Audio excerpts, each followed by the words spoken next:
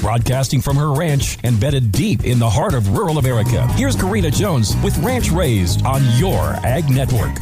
I promised you a Jones Ranch favorite today on Ranch Raised. It is loved 24 hours a day. It uses up a few of these spring eggs, and it's simple. So basically, it checks all the boxes. Let's get these cherry bars started. Preheat your oven to 350 degrees. Cream together a cup of softened butter, 2 cups of sugar, 4 eggs, a teaspoon of salt, and a teaspoon of almond extract. You can substitute vanilla extract. I just love the cherry almond combo. Then fold in 3 cups of flour. You will spread about 3/4 of this batter into a 15 by 10 by 1 inch grease pan. Kind of a weird size, so if you don't have it, be a problem solver. Then spread 2 cans of cherry pie filling over the batter and then drop the remaining batter randomly over the top of the cherry pie filling. Pop it in the oven until golden brown, which is usually around 35 to 40 minutes. While it's in the oven, you want to whip up that yummy glaze. A cup of confectioner's sugar, 2 to 3 tablespoons of milk, and a teaspoon of almond extract. Once again, you can sub vanilla extract. Once the bars come out of the oven, let them cool and then drizzle that glaze over the top.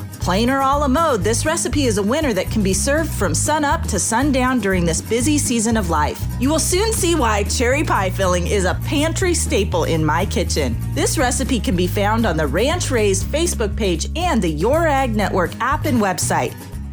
They say good things come to those who wait, but here at Dakota Gold Pro Pellet, we cannot wait anymore. We're happy to offer early fall contracting on our Dakota Gold Pro Pellets and Cubes. Our 100% distiller grain pellets and cubes have proven performance, high palatability, and superior digestibility. Don't wait, call us today at 844-735-5385. There are multiple delivery and pickup options available. Again, call us at 844-735-5385 to get your quote today.